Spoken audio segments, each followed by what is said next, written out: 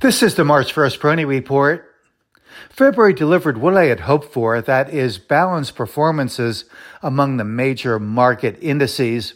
The Russell 3000 and S&P 500 each up by more than 5% for the month, and the Nasdaq up just over 6%. So I would consider that inline performances.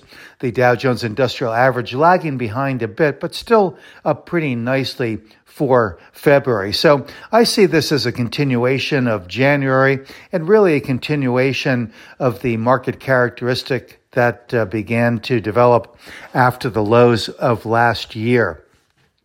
There seems to be increased chatter about the market becoming a bit more speculative and overbought, overextended.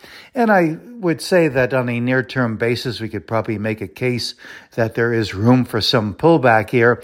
I've been mentioning recently that I thought that the market could potentially pull back some 3%, maybe 5%, depending on external news and events and data points and so on.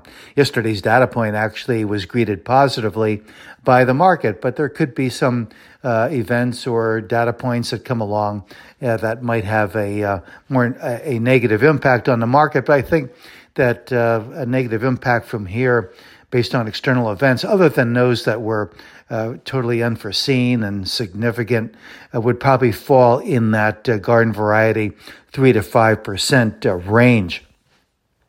But there has been relatively good participation among a number of different sectors and themes, and I think the market has done a decent job of policing its excesses, price and sentiment on an ongoing basis.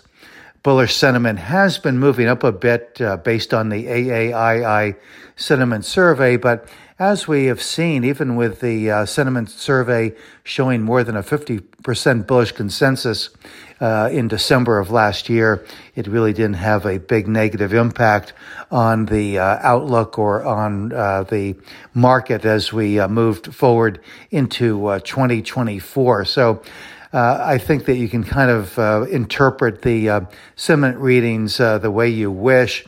I like to look at certainly the price architecture, the net money flow trends, and the depth of individual stocks with respect to the leadership categories or the potential leadership categories in the market.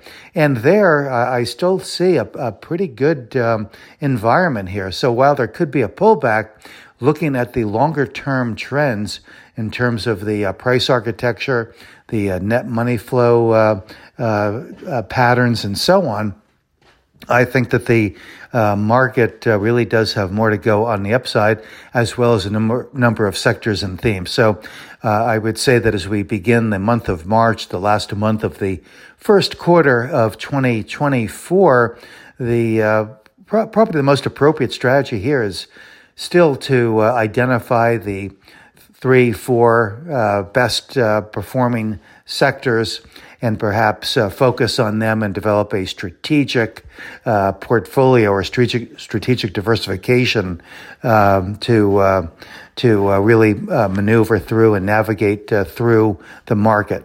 And yes, there could be some heightened volatility here over the short run, given what I have mentioned as a micro theme coming through here from the late February through mid-March period. So that could create volatility. But as I have mentioned, on those rainy days or stormy days in the market, I think it's important to refer back to the base formation, to the foundation of this advance back in that November-December period. And I think that continues to be very formidable.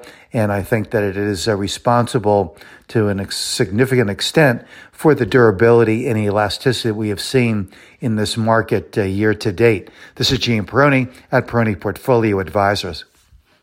All expressions and views presented on this podcast are the opinion of the commentator and may be subject to change.